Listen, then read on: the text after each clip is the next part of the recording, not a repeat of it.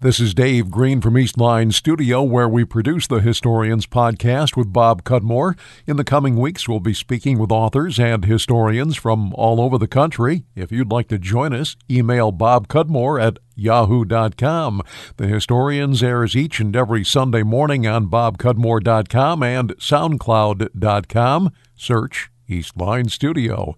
The Historians is also heard on Rise, Mondays at 11:30 and Wednesdays at 11 a.m. Rise, the WMHT service for the blind and print disabled, WMHT.org. This is the Historians Podcast, and I'm Bob Cudmore. We welcome Dave Ruch to the program. How you doing, Dave? Doing great, Bob. Dave Ruch is a performer and teaching artist from Buffalo. He's on the Historians Podcast with us now, and he's going to perform traditional and historical songs of New York State at 7 p.m. on Saturday, June 13th, at the good old Maybe Farm, the historic site, Route 5S in Rotterdam Junction, sponsored by Schenectady County Historical Society. He's also performing at that program with the Lost Radio Rounders. You hear them on the local radio here in the Capital District. But let's get to one of the tunes that Dave is going to play for us today. Dave Ruch from Buffalo, the performer and teaching artist, and you're going to play a song. It's instrumental, but it has to do with a famous character in these parts. He's written about by Don Williams, the Adirondacks writer, among others. The character is Nick Stoner. What is this tune? That's right, Bob. In fact, I heard Don Williams talking about Nick Stoner on one of your previous podcasts, which was wonderful. This is a piece of music that was reportedly played at the Battle of Plattsburgh in 1814, which was a really important American victory towards the, in the final, third of the War of 1812. And Nick Stoner was a fifer for the American side. The fife was a little metal or tin flute that would have been played. And he was said to have played this piece of music while they took an armistice. They took a break to bury the dead and clear the battlefield of injured bodies towards the end of the Battle of Plattsburgh. And this is the piece of music he was said to have played while that was happening. But there are two versions we're going to hear of Rosslyn Castle. How did that come about? Yeah, it's interesting. I do a lot of work sort of diving into the oral tradition here in New York State and how some of this music came across from the British Isles and then changes as it gets passed from ear to ear. And so what we have at the end of the piece of music that I play as Rosslyn Castle, I tacked on a second version, which is basically how the North Country fiddle players were telling each other that Nick Stoner played it 150 years later. We have a recording. I have a wonderful home recording of a man named Lawrence Older who's sitting with some friends in the 1970s. He says, here's that song that Nick Stoner played at the Battle of Plattsburgh. It's called Rosslyn Castle. And, Bob, it's a completely different melody, as you'll hear. All right. Well, let's listen to both the versions of Rosslyn Castle as performed by Dave Ruch.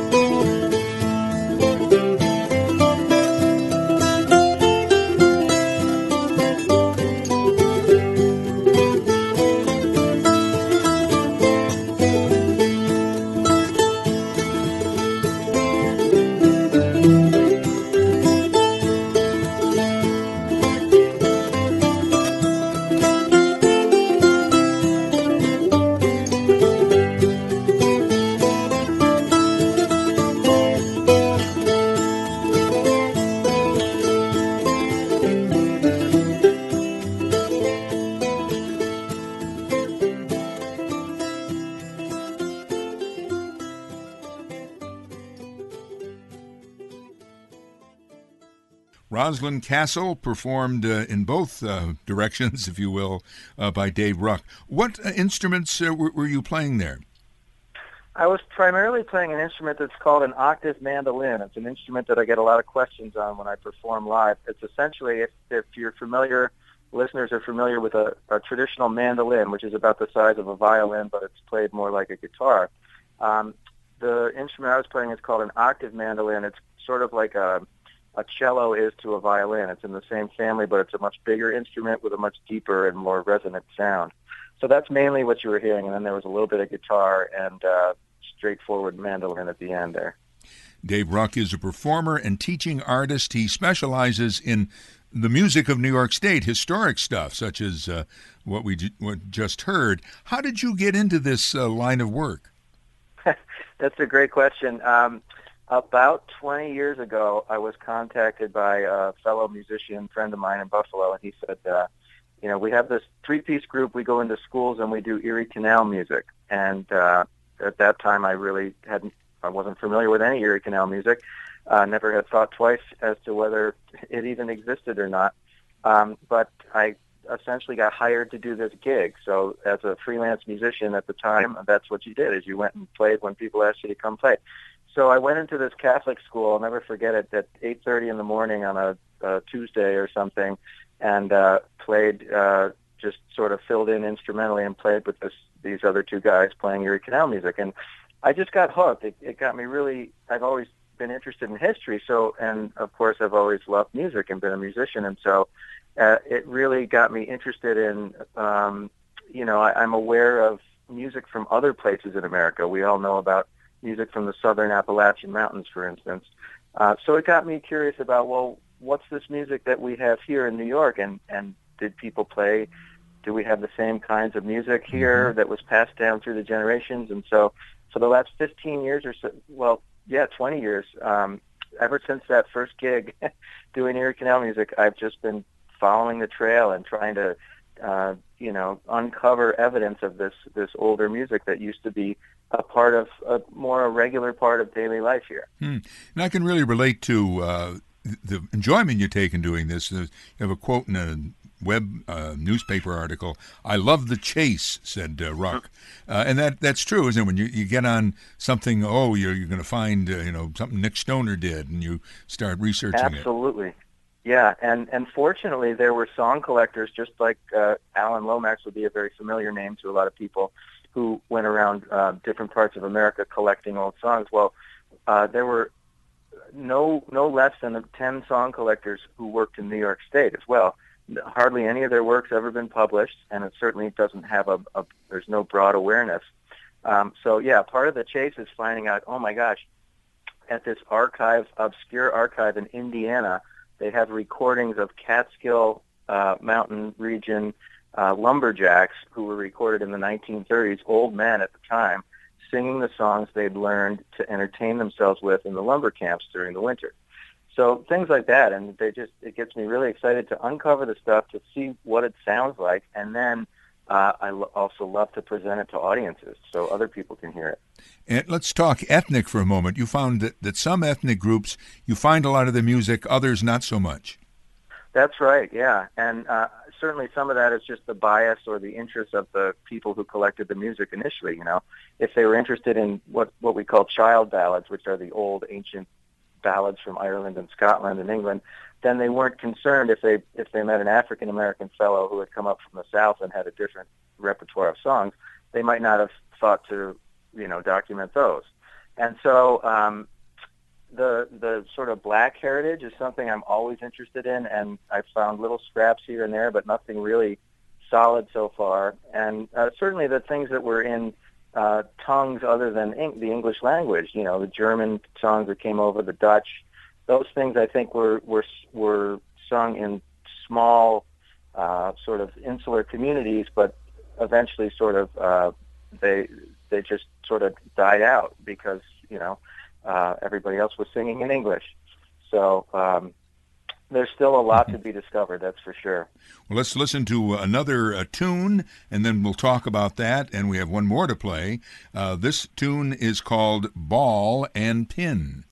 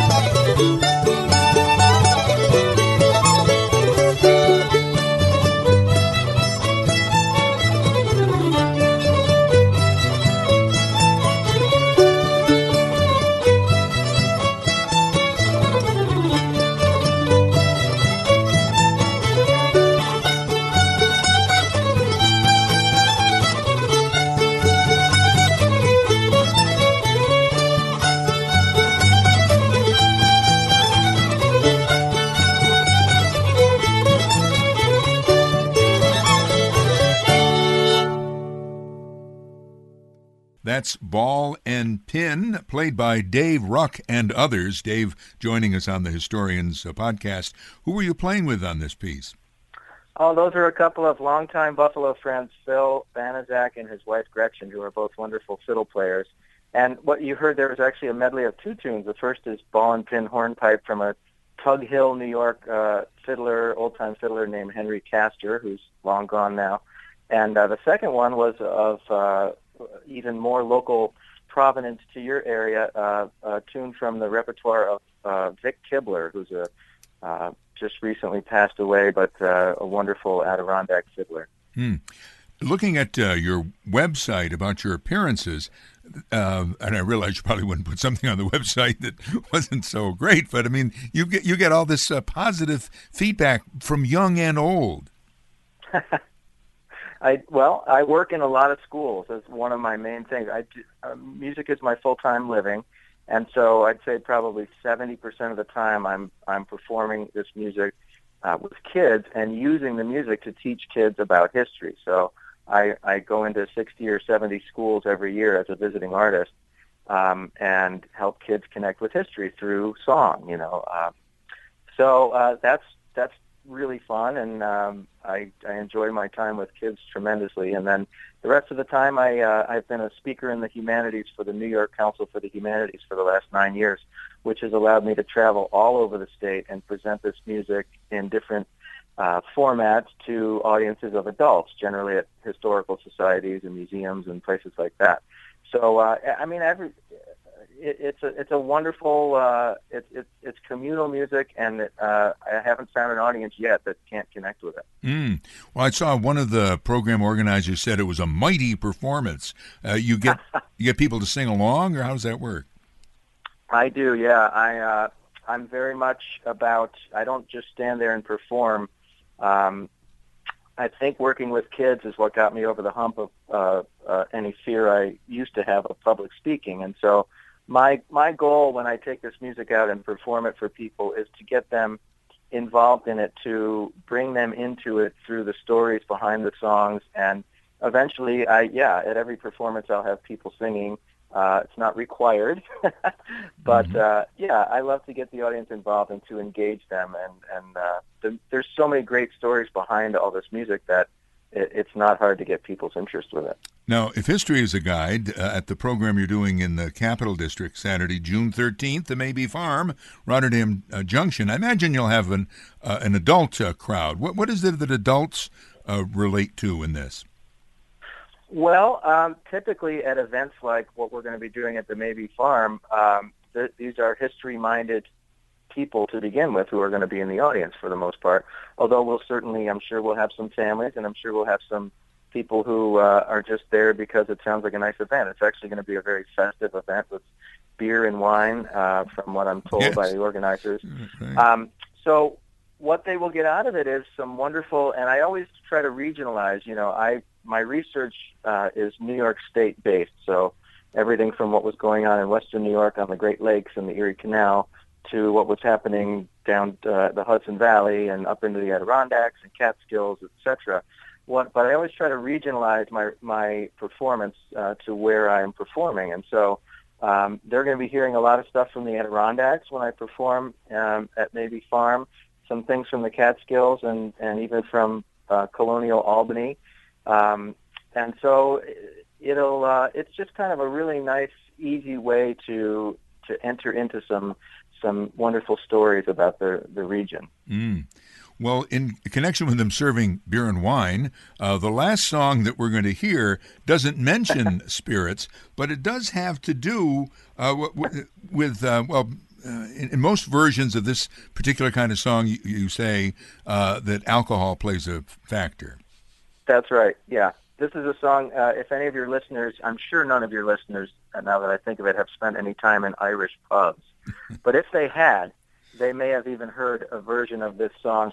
This is one of those ancient songs that comes over from the British Isles and is brought over here with some of the earliest settlers and sung and passed down through the generations. And so, like we said at the beginning of the program, these songs tended to change when they got passed from person to person and generation to generation. And so this version that I sing here on the recording is from the northeastern corner of the Adirondack Park, from a woman who heard it in the 1880s growing up there.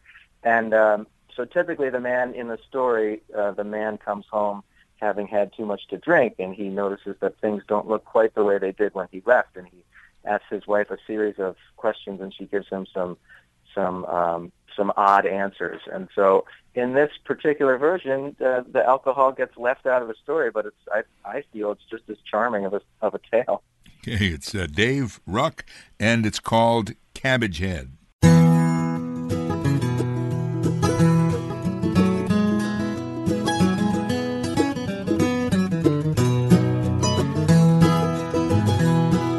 The old man, he came home one night, his young wife to see.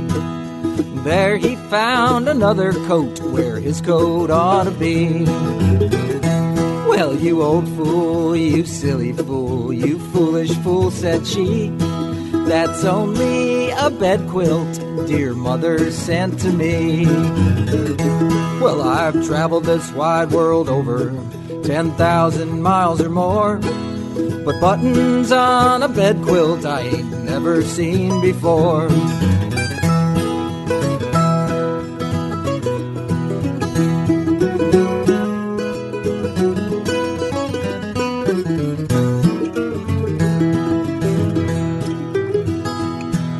The old man, he came home the next night, his young wife to see.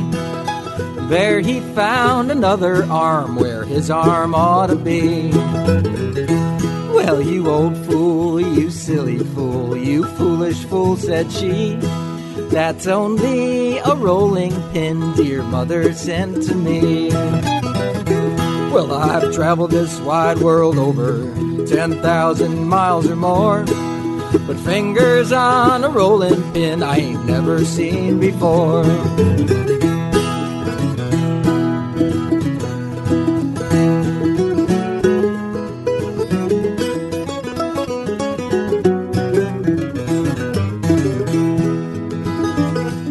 The old man, he came home the next night, his young wife to see. And there he found another head where his head ought to be.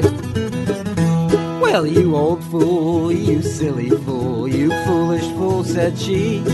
That's only a cabbage head dear mother sent to me. Well, I've traveled this wide world over 10,000 miles or more, but a mustache on a cabbage head I ain't never seen before.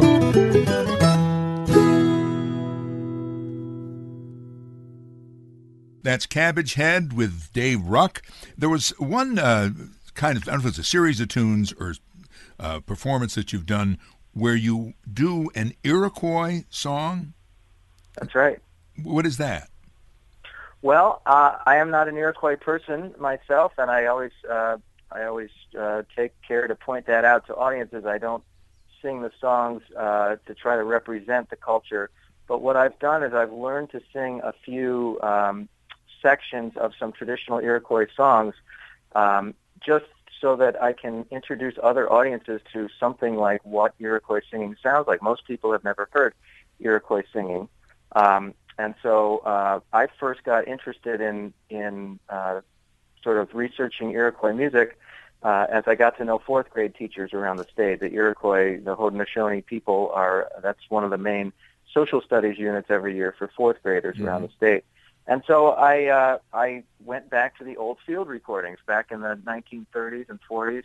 There were some ethnologists and historians who, there was a very real fear that Iroquois language and traditions were going to be were on their way out as Iroquois people became more sort of Americanized and were in some capacity were leaving their old traditions behind. And so, Dave, on that note, we're running out of time. I do want to mention once again, maybe you'll perform some of that at the program in Rotterdam Junction. The Schenectady County Historical Society performance Saturday, June 13th at the Maybe Farm Historic Site, Route 5S in Rotterdam Junction. People want to email me if they want to find more information. Please do. Dave Ruch, you have a good day. Thanks, Bob. You too.